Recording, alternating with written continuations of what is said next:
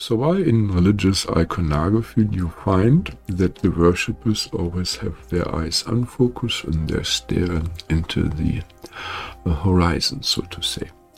Well, their focus of perception is on the inside, like the sensation of the heart chakra, especially when they're holding their hands in front of their heart, or onto a vision that is overlaying the 3D reality. When you take your eyes out of focus, your mind gets flooded and stops the inner dialogue. And that's where we can perceive, other worlds, especially the subtle force field around another person, especially when they're standing against a uniform background, that is not distracting. You see that glow around once you stop focusing your eyes. And I hope this helps.